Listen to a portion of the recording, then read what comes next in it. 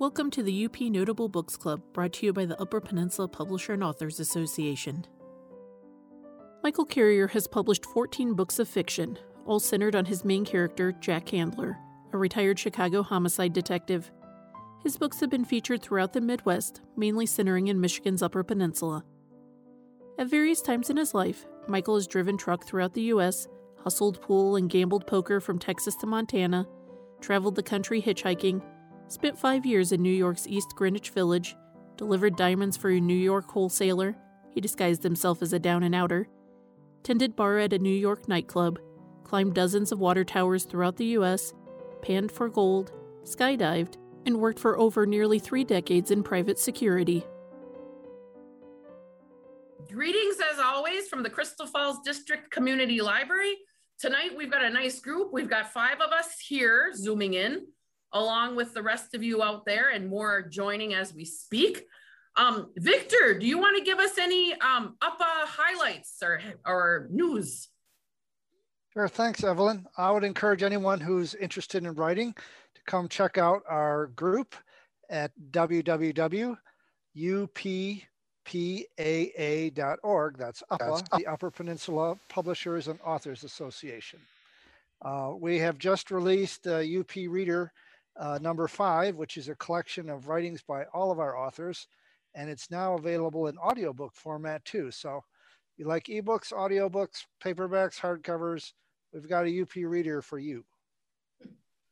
Great. And, you know, really just speaking as a librarian, we have quite a few patrons that love to check out the UP Reader. It's a collection of poems and short stories and little essays.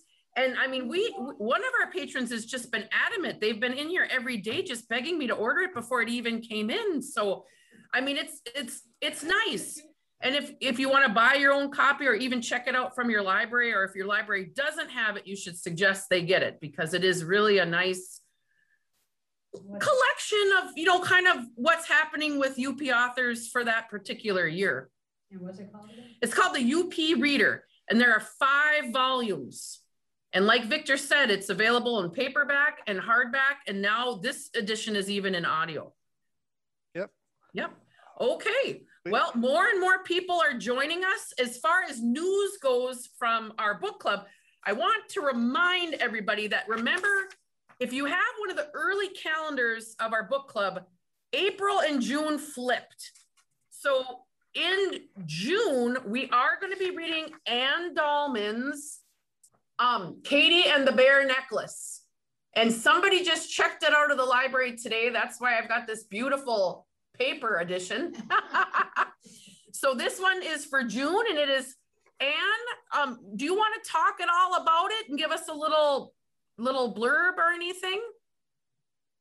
Anne right now is muted, so we'll give her a minute. Okay, maybe. There she is. I'm unmuted and drinking a little bit of wine, so it's been a long day. It's been a long day. Yeah, it's classified as middle grade or young adult, but adults are reading it. And I had a wonderful review printed earlier this month in Michigan in Books with Tom Powers. And he was just so complimentary and said he defies any adult not to read it and enjoy it. It's about a young girl who is part Indian, and she moves with her family to the UP, and she attends a reservation school for the first time in her life. She has a lot of changes going on in her life, a new stepmother, a new baby brother. But during all that, she finds a necklace hidden in her closet, kind of hidden under the floor. She wonders why she was chosen to find this. And the story takes off from there. Wonderful. Why she found it and what it meant. Okay. Well, I know I'm excited to read it. I know a few patrons in our library have read it, and they had good reports. So that's coming up in June. And then in July, Michael, do you want to wave so everybody can see who you are? Okay, Michael there wrote many books, but this is one of the UP notable books for year 1, and it's called Lake Superior Tales. It's nice and short, about 122 pages. And Michael is the only author to have been selected twice for the UP Notables books, year 1 and year 2. So this is his year 1 selection. We're reading this for July. And then in August, it's a bigger book. So you may want to get a jump on that a little bit sooner. Go Find by Susan Purvis. And then in September, we start year 2, which is very exciting. And we always want to thank Victor and Michael and the good people at UPA for helping support these author talks. So I have to say, I met Michael in Escanaba at a craft show, a Christmas time craft show. And I bought one of his books for our library. And he just seemed to be, he was a very charismatic, nice guy. He had a bevy of fans. I had to wait my turn to speak to him and ask if someday he could come to our library and talk to us. And little did I know then that, you know, we would become more of a virtual world. And anyway, I got a chance to read Murder on Sugar Island, which I suppose most of you did too, to get ready for tonight. Yes. And I really liked it. I could picture Red very clearly in my mind, and the dog. So without any further ado, I'd like to introduce to you and have everybody put your hands together for Michael Carrier. Well, I really want to thank you and Victor and Michael for all that you guys do in putting this together. We all appreciate you so much. Great job all around. And I hope I don't disappoint you tonight after that big buildup you gave me. But I do remember you. I thought first off what I would do, for starters, anytime anyone has a question, just interrupt, because it's really nice to be able to address what you folks are thinking about. But I thought I would go over what Murder on Sugar Island is about. What I was basing that on, as you probably know, I was a private security contractor for a long time. And it was not a case that I worked on, but it got my attention.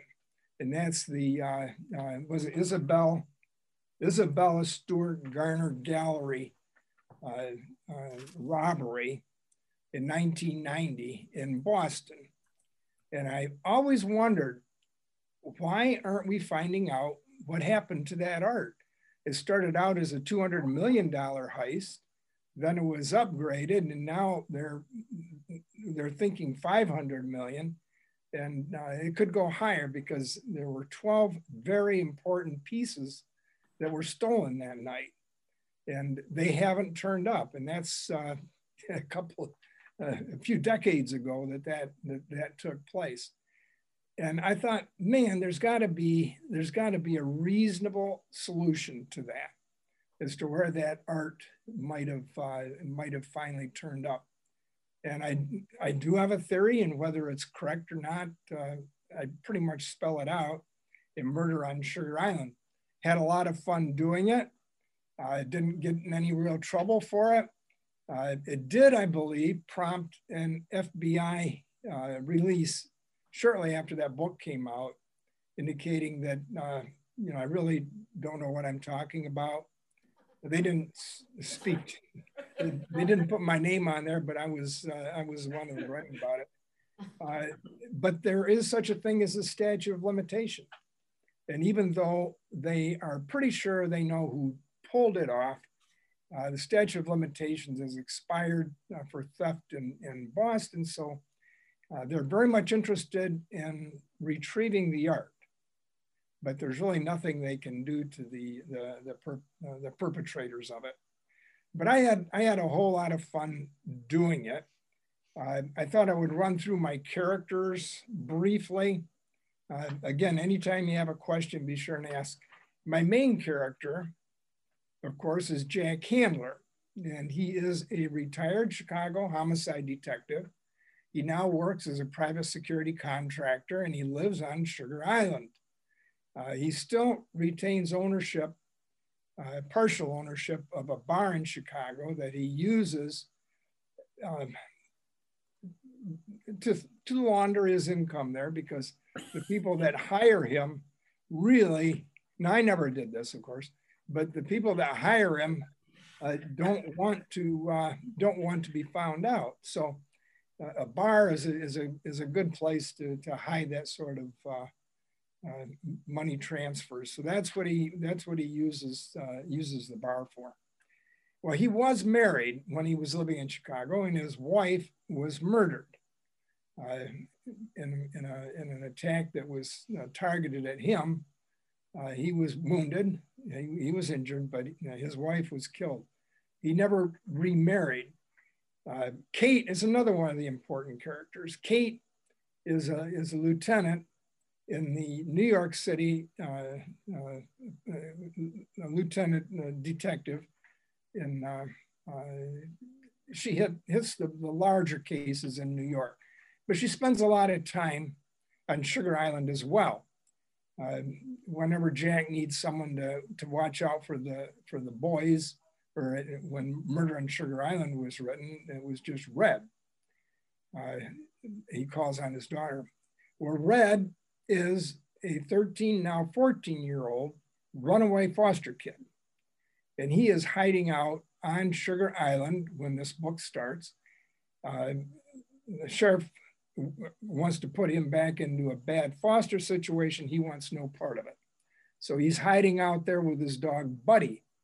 And those have become, I think, my two favorite characters among readers is Buddy and Red. But Red was immediately, people loved him immediately. Same with Buddy, because Buddy's a nice dog. And so they then have worked their way into all my subsequent books. Well, to make life really difficult, Red witnesses a murder on Sugar Island. So now he has the killer after him, and he has the sheriff after him for very different reasons. And Jack would like, when Jack comes on the scene, he would like to help Red, but Red also has a speech impediment. So the only person on earth that can really understand Red is Buddy. So that's really where Jack finds that situation. Kate enters into it as well. And other characters come along down the line. We might talk about them later, like Henry, Native American, that has worked his way into most of the subsequent books. And then Robbie, but Robbie is not in Murder on Sugar Island. Foster child. I talked to two girls this past weekend. They were both foster children, and they were adopted out of foster care. And they thought that was just terrific to be introduced to Red and Robbie. Robbie is, of course, in Superior Peril, but they were very much interested in, they'd read Murder on Sugar Island and liked Red. But that's where that book starts out. There's a lot of little things that go on in the development of that plot line, but those are the principal characters. Question that comes up that I hear quite a lot is from people that I meet. Why did you ever start writing? What prompted it? And I really did not have a large choice in that, because when I was 4 years old, I had a speech impediment that did not allow me to talk. And it was, I was in, when I started kindergarten, I could talk poorly, but I could talk. But I learned to write before I learned to talk. What my mother did, and I wasn't aware of it, what was going on at the time, but she hired my kindergarten teacher to come over 2 afternoons a week or evenings after school. And on the pretext of teaching little Michael to play the piano, she taught me to read. And what she did is she had me read the the books I would be using in kindergarten and first grade. So within a year, by the time I actually started school, I didn't stutter anymore, thanks to Miss Dow, who lived to be over 100 in spite of me. But she taught me to read, so that I was actually, when I started kindergarten, I was reading the third grade books. And so it was pretty much natural for me to write. And that's what I really always wanted to do. And when I was a sophomore in college, I was taking a journalism course. And I was doing, I thought, pretty well. I was getting A's, A minuses, and some B pluses.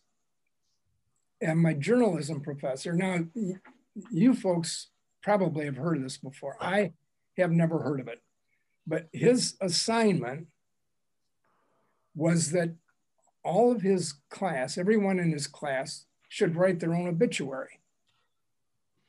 And that sounded interesting. I had never heard of anything like that. So I wrote my obituary. In my obituary, I would teach at the university level until I turned 55. When I turned 55, I would retire and I would start writing fiction. And when he passed the papers out, he passed everyone's out except mine, and he held it. And as he excused class, he said, Michael, I want you to stay here. I want to talk to you for a minute. So I did. I didn't know if I was in trouble or what the scoop was, but I stayed there. And I was very shy, so I was scared to death. And he said, Michael, I want you to explain to me why you're going to wait until you're 55 before you start writing. And I said, because I have no life experience. I'm just I'm just a snot-nosed kid, really. I didn't say that to him, but that's what I thought. And that's what most everybody else thought of me. And he says, well, he said, I can understand that. You have no experience, no life experience. He said, why don't you write for me? And he was the editor of a national magazine, a Christian magazine. He said, why don't you come down and have a meeting with me? We'll figure out where you'd work in best. And he said, if you'd like to do that, I'll put you to work right now. So that's what he did. And for the next 2 years, I edited. Now that by itself has to be unbelievable, because I can't spell for beans. I just never learned to spell. And here I am editing other people's work. And thankfully I had an editor over me. So I would receive the letters from the mission field. And you can only imagine how well, I'm not going to comment on it too much, but it was like a total rewrite. And I would do the rewrite, and then I would submit it to my editor, and my editor would correct all of my mistakes. And it was a lot of fun. And I really had no complaints, because I turned a lot of letters into halfway decent articles. Had a lot of fun with it. But the real test came, and feel free to interrupt me anytime, but this is very important, I think, if you want to understand where I come from. What I did is, on graduation night, my parents had come down to pick me up, and they were fully intending to take me back home, and I was set to go to NYU for grad. They weren't sure what I was going to be doing, but I told them I had a bus ticket, that they can take my belongings, but I'm not going home. And my parents were wonderful, wonderful people, and had nothing to do with them. It was just, I wanted to get some life experience. So I took a bus to Texas, and I had made arrangements to do some working there for a fellow that harvested wheat from Texas to Montana. So that's what I did my first summer, is I drove truck, drove combine, and at night I ran into this guy that was just an absolutely phenomenal pool player, and he taught me how to hustle pool. So we would go to the bars and didn't drink, go to the bars, and we would win a fairly sizable amount of money. Like, he was a pool player, I wasn't. But what I would do is I would go around and I would take the bets. And when he was ready to lose, he would knock the chalk off the table. And when he did that, then I would bet the other way. And that would be the last game we would play that night, because we would probably either get beat up or killed. So as soon as that game was over, we'd be done. And, but at any rate, that's pretty much how every town we went to, I was afraid of heights. So every town we went to, I would climb the water tower. And I did that. I bet you a dozen times that summer. I eventually lost my...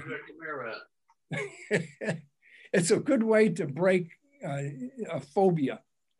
And what topped it all off, it wasn't the last one we did, but this other guy and I climbed the water tower.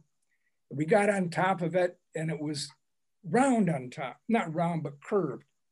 So it was very hard. The ladder stopped. And so you pretty much used gravity and whatever was there to get your way up. And we sat there through sunset. And then we looked at each other. We had no memory of where that ladder was. So how were we going to get down? So we sat there for another probably half hour stewing. And so then we took and looked around, and we found where the dirt, because it was filthy up there, where the dirt was rubbed off. And that obviously had to be where the ladder was. Okay. So I had him lay on his stomach, and he lowered me to the ladder. And yep, my feet found it. And we got off it. But we did exercise a lot more caution from that point on. But that's always been the way I wanted to live, is I always wanted to push it to the edge and see what I could do and what I couldn't do and what the dangers were. I went to New York. I was a grad on a fellowship at NYU and moved into the Greenwich Village. And I just learned an enormous amount. I'd never lived in a big city in my life. And here I was living there with another guys before we were married. And gosh, one block away, I don't remember if you remember Dustin Hoffman, that major bomb that was exploded there on 11th Street. Well, I was on 9th Street. And so that was very interesting. But a lot of things are happening during that point in time. And I really enjoyed it. Every morning I walked by the Fillmore East, which is the theater that where all the rock groups would come in and play. And it was kind of interesting. I was talking to a lady at one of my book signings about, oh gosh, I think it was towards the end of last summer. And she was from New York. And like New Yorkers can be, she was pretty much,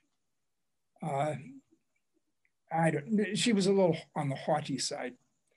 And so I started talking to her about her life and she lived there. She's about my age.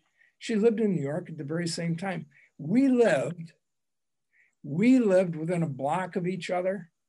We both walked by the Fillmore East twice a day. And she did one of the highlights of our time there. I drank too much when I lived there. One of the highlights was, probably all of you folks are too young to remember Ripple. Ripple was like a Thunderbird wine. It was Michael shaking his head. Anyway. Been there, done that. Well, you would have liked this lady, because so did she. Because one of the things that I did is I thought, well, these bottles are so interesting. I hate to just keep throwing them away. So I cut the tops off of them and made wine glasses out of them. Sure. And occasionally after a couple, we'd end up cutting our lip on them, but we had a lot of fun doing it.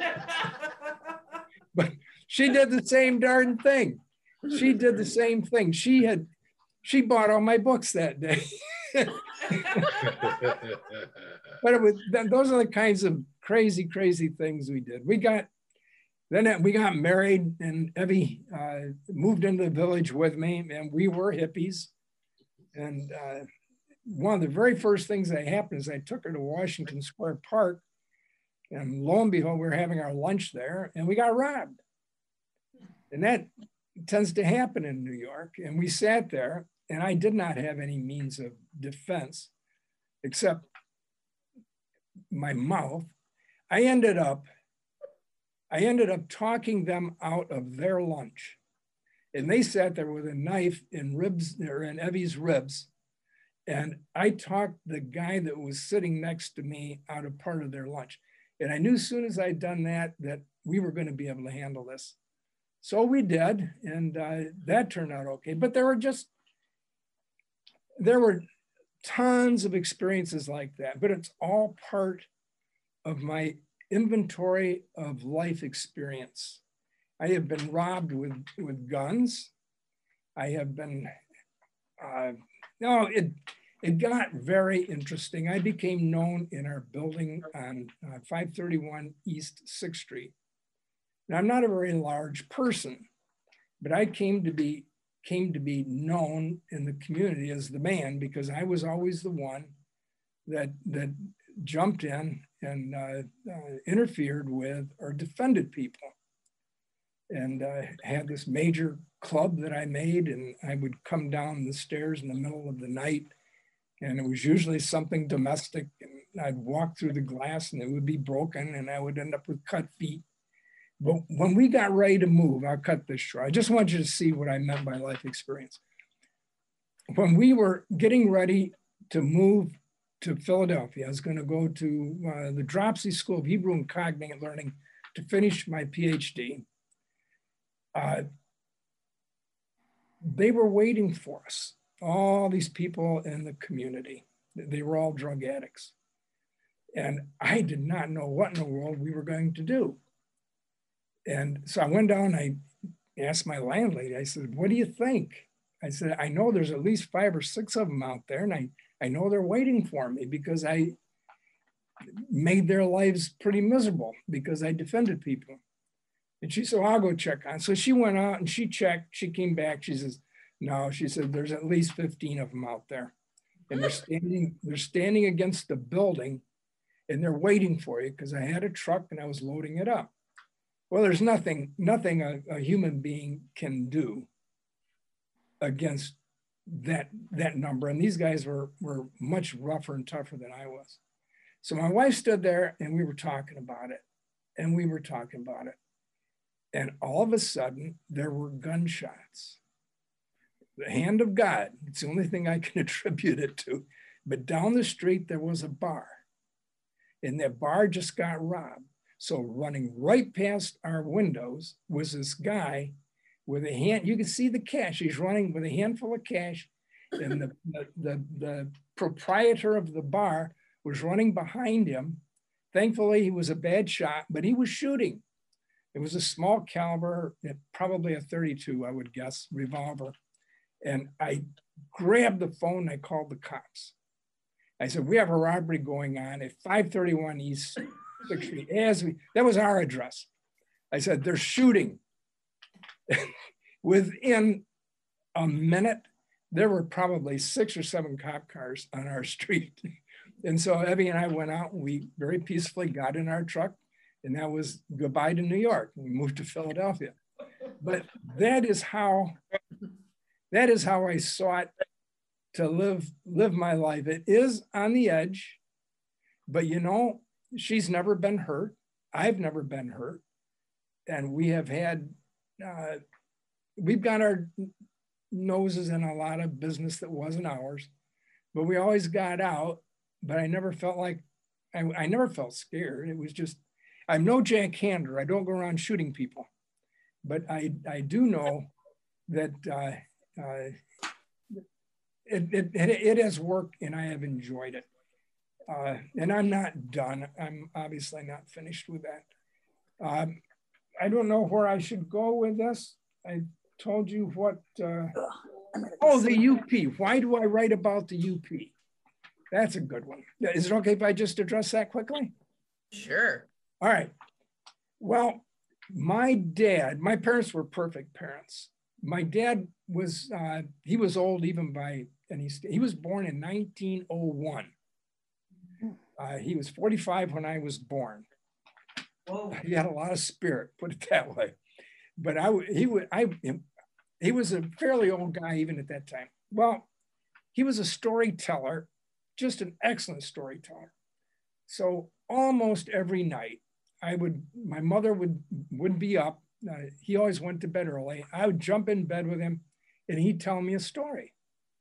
And I just relished those stories.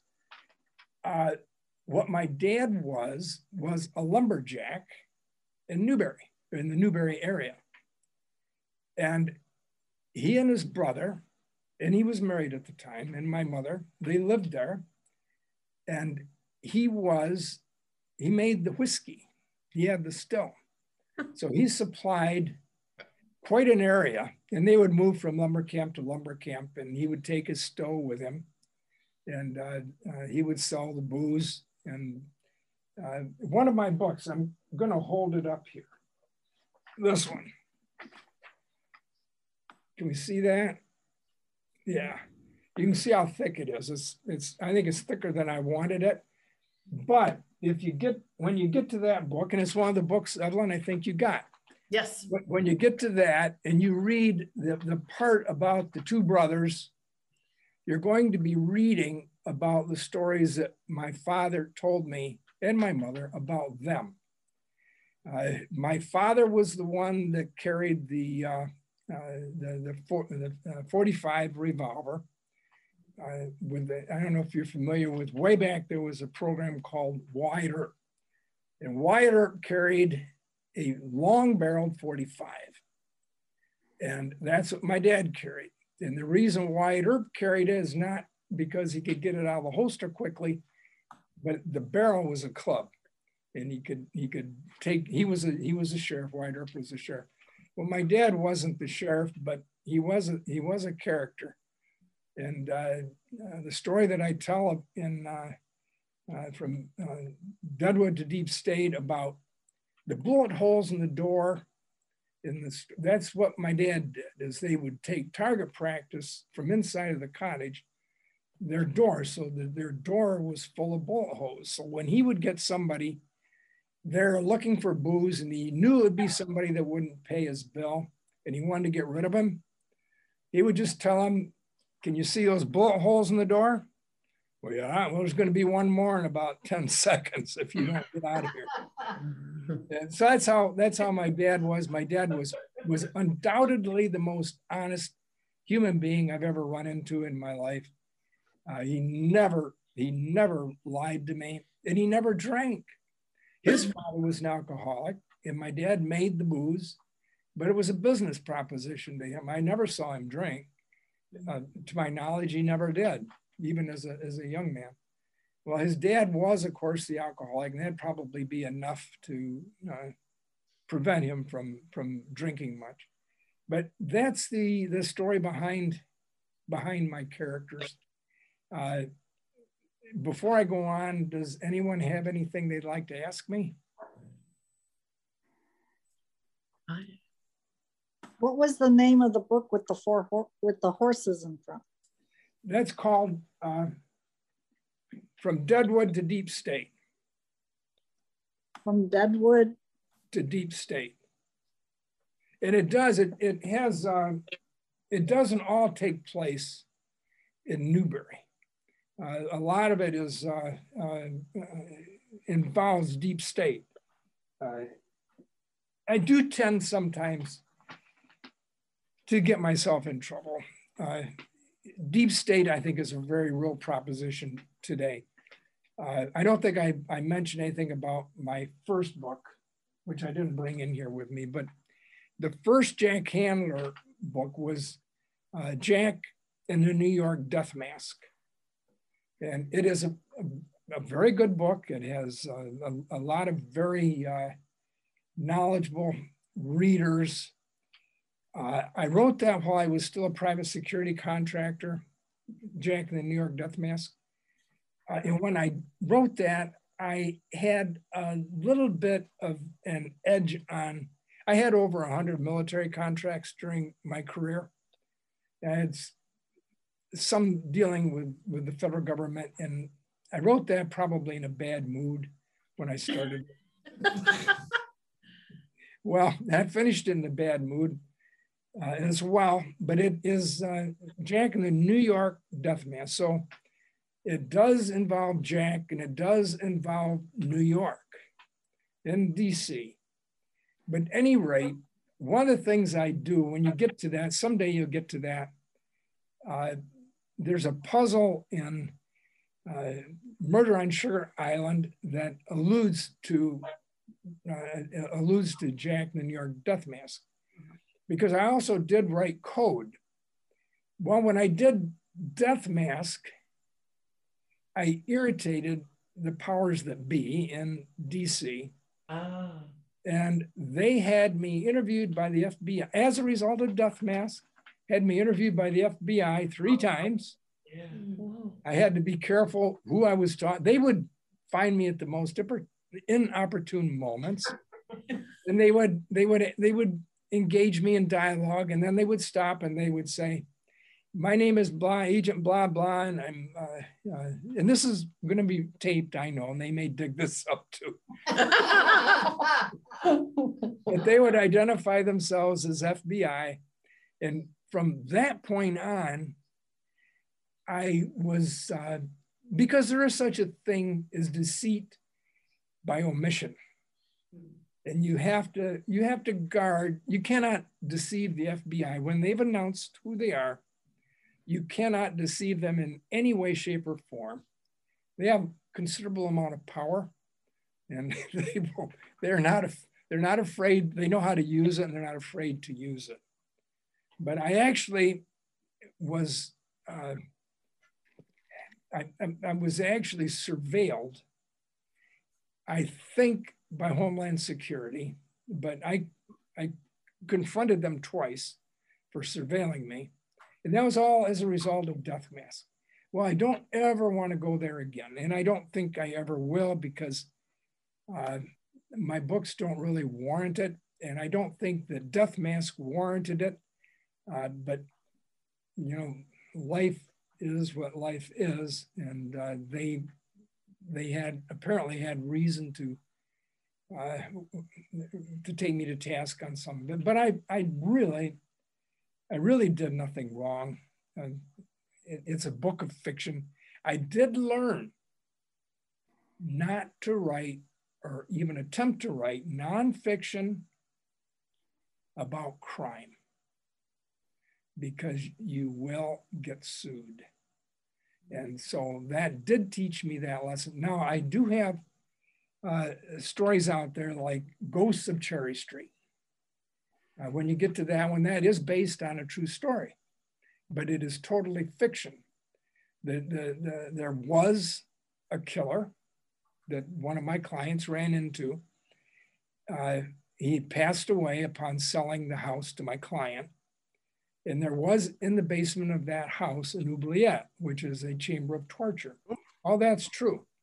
But all the names have been so radically changed that there would be no way in tracing that back.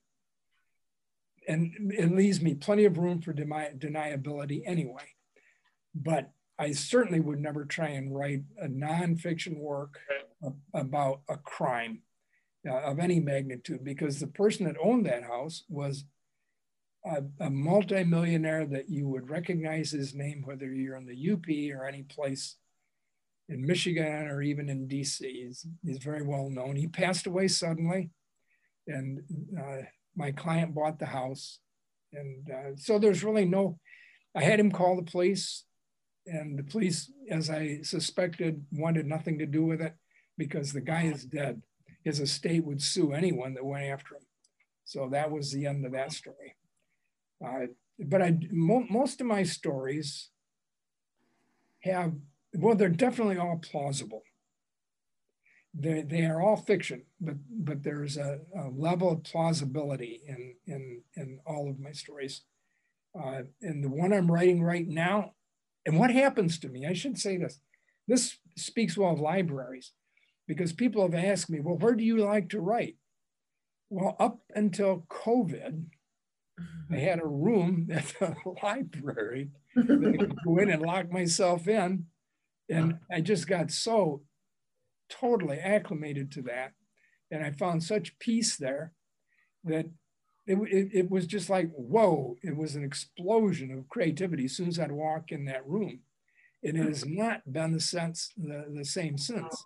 Wow. And they don't, those rooms they have kept locked. They don't allow people to use them because they don't want to be cleaning them, you know, between users.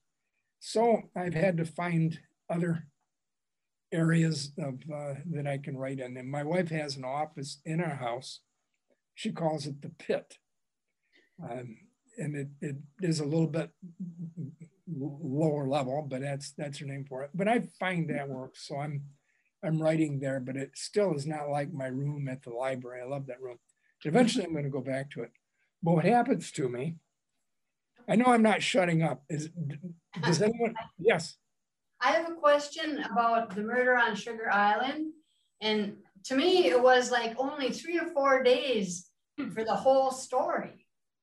And then what I would like to know or have cleared up, because you probably wrote about it in other books, is what happens to the resort? Does the daughter ever get it? She was supposed to inherit it, but for the people that just read The Murder on Sugar Island, we'd kind of like to know, does she get the resort?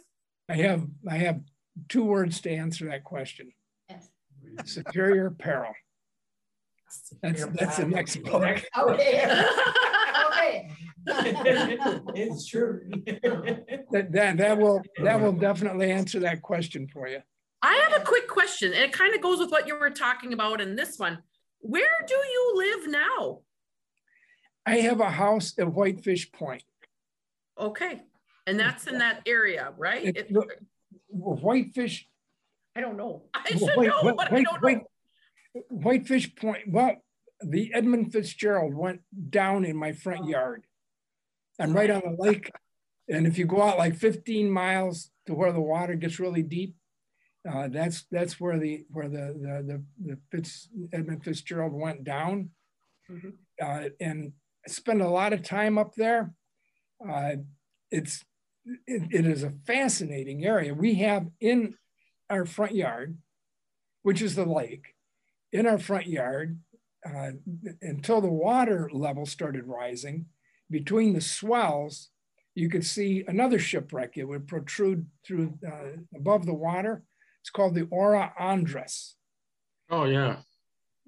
Parts of that has washed up on shore, and I have captured them, and I've dried them out thoroughly, and I have them hanging above my bar in the basement. And I went in, I think 2 years ago or 3 years ago, and I can't think of his name right now, but the fellow that was in charge of the lighthouse there, he was very seriously injured in a dive. But before he was injured, I got to know him just a little bit, and I told him about my pieces of the Ora Andres. Oh my goodness, was he unhappy? It's against the law to pick up. I didn't take it off of the Ora Andres, but it was on my shore. So I suppose they could, if anybody talks about it, they probably could come in and require them, take them back. But I have 2. There was a lot of work hanging them because they were very heavy, but they are hanging from my ceiling above my bar. They look right at home there, but we'll see if I get to keep them or not. Actually, just for reference, an hour ago, I posted a blog on the village of Whitefish Point. Did you? Yeah. Well, yeah, that's on my web. That's on my Facebook page and on my web page tonight. So, well, Paradise is a fascinating city. Well, it's a little community. The people there are just so incredibly sweet. There's a pastry shop there that you can go in and eat donuts all day long, I think. And it's still not, they'd still have some that you hadn't taste tested. Yeah, but it's just a lovely little community. Well, I'm gonna have to look that up, Michael. Yeah. I have a question too. You can't see me, can you? I can just see my name on the screen. That's what I see. Okay, I don't know what I did wrong, but you said your stories are plausible. Did you ever fly a helicopter? Because the idea of Jack getting in a helicopter and flying it with a manual just blew me away. Yeah, that was fun. That was fun. Only Jack could pull that. I did talk to a pilot, and he said if you have some experience flying, and if you have a manual, it would be a big gamble, but it could be pulled off. The movie that you want to, here's a movie for you to watch. It's called Flight. Okay. With Denzel Washington. Okay. Oh, I saw that. Oh my goodness, is that he flies a jet plane, a airliner, inverted, upside down. Oh and my gosh. Who in the world would ever imagine that being a person being able to accomplish that? But Jack pushed to the corner. He does quite a few quite amazing things. But yeah, you wouldn't catch me flying a helicopter. I'm just curious. It's a good question. Do we have any other questions out there tonight? I had one question. Do your books go in sequence? Because you said something about, well, the one lady asked the question about another character in the book, I guess. They do and they do don't. I need to go back to start from the beginning and read them? It does help though. I would say if you read Murder on Sugar Island, you know Jack, you know Kate, and you know Red. And those will be the most important characters. I do suggest, because Red was so popular, people just loved him, that I wanted to keep him, but he needed a friend. So I introduced another character named Robbie in Superior Peril.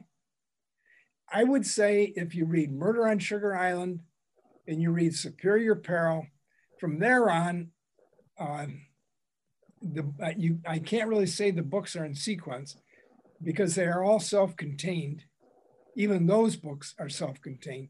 But that way you know Jack, you know Kate, you know Red, you know Robbie, and you know Buddy. And if you have those down, then in the back of all the rest of the books, say you skipped, a lot of people like to skip to Ghosts of Cherry Street because very powerful female characters in that book. And so they will read those two, Murder on Sugar Island and Superior Peril. Then they'll skip to Ghosts of Cherry Street. Well, in the back of the Ghosts of Cherry Street, I put the cast of characters. So what that does is it does bring you up to speed on what's happened with the characters between book 3 and book 8. Because some things historically do take place. You know, while we're on that topic, Michael, there's a few things on the chat, people, you know, interested in more of your books. How do people get more of your books if they want more? The best way, that's a great question. What I am, and this fits right into your world, Evelyn. Can you see this? Mm-hmm. That's a bookmark. I was just looking at it.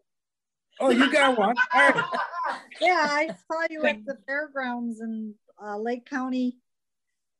Okay, yeah. Point. Good. Well, what I'm advocating that people do is I'm giving them, with every book I sell now, because I'm at all of these events, and every event I give away at least two bookmarks. And what I suggest they do is take one of those bookmarks to their local Evelyn, their local library, and request, just like, and you pretty much gave me that idea, request that the library, tell the librarian that you love the book. That's what I tell my readers, that you love the book. Don't lie. If you love the book, tell them that. If you don't, then forget what I'm telling you. But if you like the book, take it to your local librarian and say, here's a bookmark. Can you order these for me? And I have heard good stories about that. And that actually saves the readers a lot of money, because they get to read the books and they're not forced to buy them. They can check them out of the library. And I have had librarians bring copies of Murder on Sugar Island into me. That's one of the other things that gave me that idea, where the book was totally tattered because it had been checked out so many times. And I think that is absolutely great that's taking place. If they would make a movie on Jack Handler, I would encourage Tom Cruise to play Handler. Of course. I hear a lot of objections to him with Jack Reacher, because Jack Reacher is supposed to be 10 feet tall and Tom Cruise is 4 feet tall, something like that. I'm exaggerating, of course. But Tom Cruise, like him or not, he is one fantastic actor. He can pull it off. I guess Reacher's supposed to be like 6'5", and totally an imposing character. Well, Tom Cruise is, I don't know, he's not a very big guy, but I think he does an admirable job in pulling it off. Well, if they were to make a movie on Jack Handler, there's so many books out there. I think a screenwriter could probably find enough info to do a good job and put something out there that would go over. I've had screenwriters offer, but I haven't seen the product from those screenwriters. That it really needs to be done well. And I do have, I have two houses that are looking at it for a movie, and I've not had a firm rejection. So we'll see. We'll see what happens. But if that would happen, then to answer your question, the books are all available on Amazon. So they can order them on Amazon. A bookstore can get them on Ingram, wholesale. And for some bookstores, if they run into me, like Island Books and Sault Ste. Marie, he always buys his books from me wholesale. And son of a gun, he lives on Sugar Island. And he's always been like one of my best buddies up there. And he told me more stories about Sugar Island. I have stories about Sugar Island that I don't dare. Les didn't tell me, but I've had other people tell me stories about very shady things that probably would get the wrong kind of negative attention if they ever got out. So I do keep my mouth shut about some of that stuff. But there's plenty to be written about Sugar Island yet. And I know I talked to a sheriff's deputy who will remain nameless very early on. And the owner of the coffee shop said, I want you to talk to Deputy so-and-so. So he had me talk to him. I had a cup of coffee with him. And he said, Sugar Island. He said, man, I never go over there unless I have a backup car. He said, he said, doesn't matter what I go over there for. I fill at least one car up. And he said, I usually fill 2 cars up. Well, that tells you a little bit about the mindset at Sugar Island. I do the Sugar Island Music Festival. I didn't last year because they called it off because of COVID. But I've done that every year since I wrote Murder on Sugar Island. Wonderful, wonderful people. Love them. I have yet to run into somebody that lives on Sugar Island that I would care to cross, because I don't think it was a very wise thing to do. But it's a fun thing. I had one guy, I'll tell you this last story. It's kind of funny. I was doing the Sugar Island Music Festival, and this guy walked up, and he was looking at Murder on Sugar Island. I said, "We live here, don't you?" And he says, "Yeah." I said, "You ought to buy this and read it." He said, "I haven't read a book since I was in high school." Well, he wasn't as old as I was, but he was not a youngster either. And so they serve a lot of beer at the music festival. So about 2 hours later, this guy walks up, and he said, "Give me that blankety blank book." He said, "I guess I'm going to read it." So he bought it. Well, then the next year, he walked up. Well, he's a hard guy to forget. And I said, "Well, did you read the book?" "I read it 23 times. Oh my goodness. Oh my. I said, "Did you like it?" He knew more. He honestly knew more about that book than I did. He did. He had it down pat. Well, he bought my next book, and I think he's bought Superior Intrigue, and then we had last year off, so maybe I'll run into him. So we'll see. How long I have a lot of fun. Book? What's that? How long does it take you to write a book? This one, the one I'm working on now, is to answer your question, I usually get one a year done, but To China with Love has taken me longer. It's there's a lot. When that comes out, I suggest you'd get a kick out of it. You should read it. It's heavy.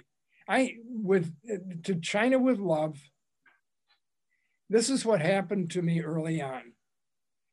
I was and I don't think I don't know who I've got on here tonight, but I was doing a venue, and I had this gentleman walk up, and he grilled me for a full 90 minutes. So he knew more about that book than I had ever put in publication. He had to have hacked my computer. And so once I figured that out, I thought, I'm going to find out what this guy is all about. And I did. He knew a lot, like the Three Gorge Dam, which people just don't know much about, but that's a major item in China, and what that's done to neighboring countries, and what the challenges that it now presents to China. It's a major, one of the largest. It's like the new China Wall. It's that major project. And he knew all about it. He knew all the little intricate details about it. So you can draw your own conclusion of who I was talking to.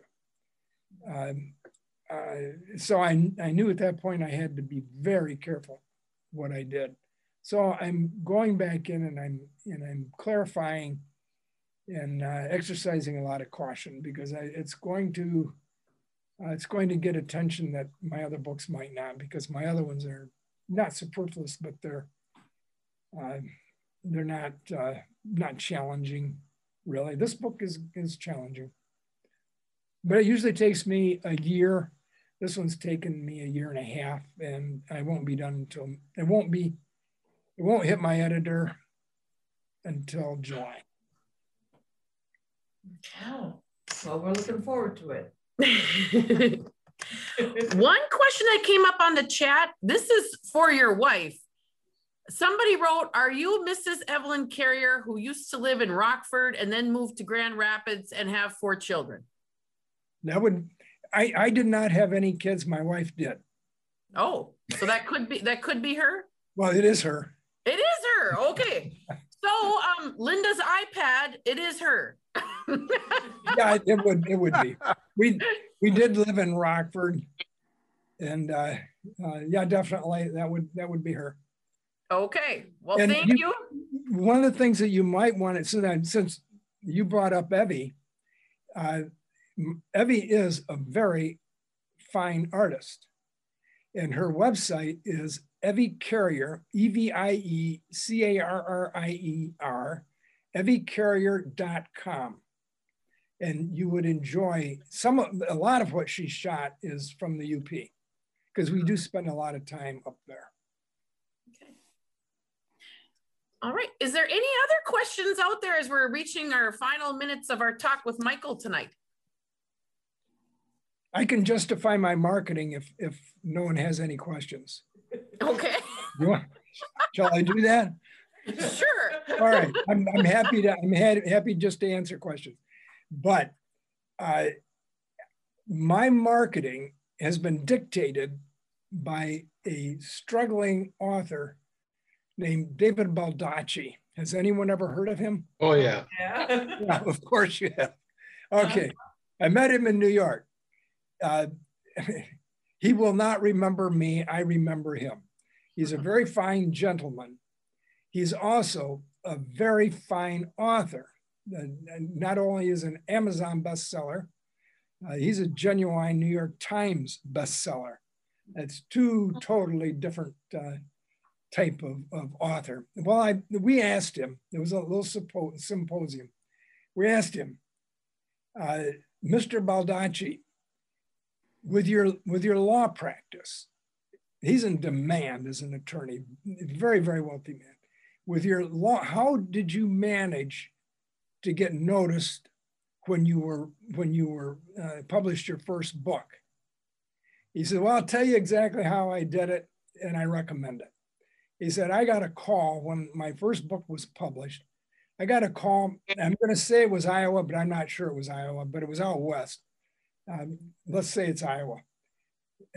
I got a call from Iowa from a women's reading group, and they said they really liked my book, and they wondered if I ever got out to that part of the country to address a group like theirs. And he said, when can I come? He took his private jet out there and addressed that reading group. Wow. So what he was saying, in a little bit of a convoluted way, you got to get out in front of the people. You can be a very good writer, or you can be a crap writer. And if you get it out there in front of enough people, some of them are going to appreciate what you do. And he is a great writer. He has good editors. He has good proofreaders, and he just does a nice job with his books.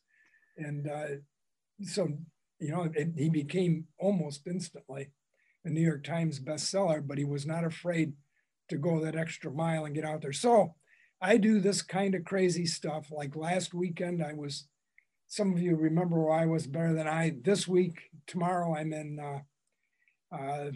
Yoder's flea market, and there's 500 of us doing all different sorts of different things there. I'll be signing books there. The week after that, I'm down in Benton Harbor, and if you look at my webpage, you'll find out where I'm going to be. But I do this. I have one weekend off till Christmas. That's Father's Day, and nobody does anything on Fridays. But I have 2 to 4 days a week. I get out there and market, and I've done all kinds of crazy things. And to prove it, this last year, I don't know, can anybody see me? Yes. Yeah. Yes. Okay. I tried this. I'll try anything. I wore these glasses. No. I wore these glasses, and it went over so well. That whole weekend, I think I talked to 2 women, and most of my readers are women. But I must have scared them. So my wife told me, ditch the glasses; they're not going to work. So I ditched the glasses. Is that the craziest thing you've done? Oh no, I've done other crazy things. One of the crazy things I did was when I initially started out, I had no one knew what I did. So I had this, my wife is also, she's not only a good artist, but she's a good designer. She designed this person for me. And I had this person standing at my booth. And I could talk to this person who obviously wasn't a real person, and people would see that, think I was crazy, walk up and start talking to me. Then I had somebody to talk to. But yeah, I've done that. I'm not above doing that again. When I met Michael, he had a whole suit made out of pictures of his books, correct? I might have. Yes, I think so. I'm not above anything like that. I like disguises. I do. When I was living in New York, one of the things I didn't tell you about was I was a diamond courier. I got a job as a diamond courier in the diamond district. And my wife said, I needed to tell you about this because you'd think it was cool. Well, what I did is the guy that normally carried to Cartier all the major diamond houses, the guy that had that job developed a hernia. Now, if you think about that for a minute, how do you develop a hernia carrying diamonds? You know, they're not that heavy, but he developed a hernia, so he couldn't do it. And it was a diamond wholesaler, Joseph Berland and Sons, and they trusted me. And so they hired me. And so what I told them was, I talked to Evie that night and I said, I always wore a Brooks Brothers suit. I said, I can't wear a suit and do this. And she said, no, you can't. So I bought this Old Navy pea coat someplace, I don't know, we got it down in Bowery or someplace. Bought that coat and I bought this old hat. Looked pretty ragtag, and a pair of engineer boots. And that's how I showed up for work. They didn't even recognize me there. But I would carry well over $1 million in cut diamonds at any given time. And I did not want to get myself knocked over the head and lose them. So I would carry a walking stick and I look like a bum. So I'm not above dressing to whatever situation's going to give me the job. Anyway, yeah. We have a couple more things that just came in on the chat. Lynn Lamb is wondering if you are the Mr. Yes. and Mrs. Carrier she knew. Lynn Lamb, yes, that was one of our foster girls. Okay. She is a wonderful, Lynn, get hold of us sometime. And Lynn, I have his email and you have mine. So if you don't have his, write me.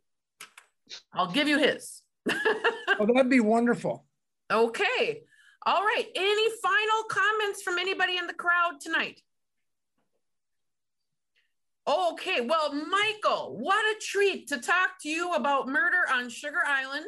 I know a lot of us are ready to read more. And I saw, and I don't know if I'm missing anybody, Tyler, would you like to wave? We're going to be reading Tyler's book in October. Now, Tyler, you've got to pronounce this for me because I can never say it. What is the name of this book? I want to say Kabagum. Kabagum. Kabagum. And it is a biography all about a Native American chief, correct? Yes. Okay. Lived in Marquette and at the Sioux. Wonderful. All right. I think I introduced the other authors before, and thank you, everybody. And do not forget, there was a change on our original schedule. We are going to be reading Ann Dahlman's Katie and the Bear Necklace for June. And I think that's all. Thank you again, everybody. And thank you, Michael. Hey, thanks, folks. Thank you, Michael. You were fun. Yes. And now disguises. That's kind of exciting. I wonder what he's going to, you should dress up for us next month. We'll see if we can find you here on Zoom. I'll wear my glasses. Okay. All right. Good night, everybody. You've been watching the UP Notable Books Club, brought to you by the Upper Peninsula Publisher and Authors Association. To join or for more information, please visit us at www.upa.org or www.upnotable.com.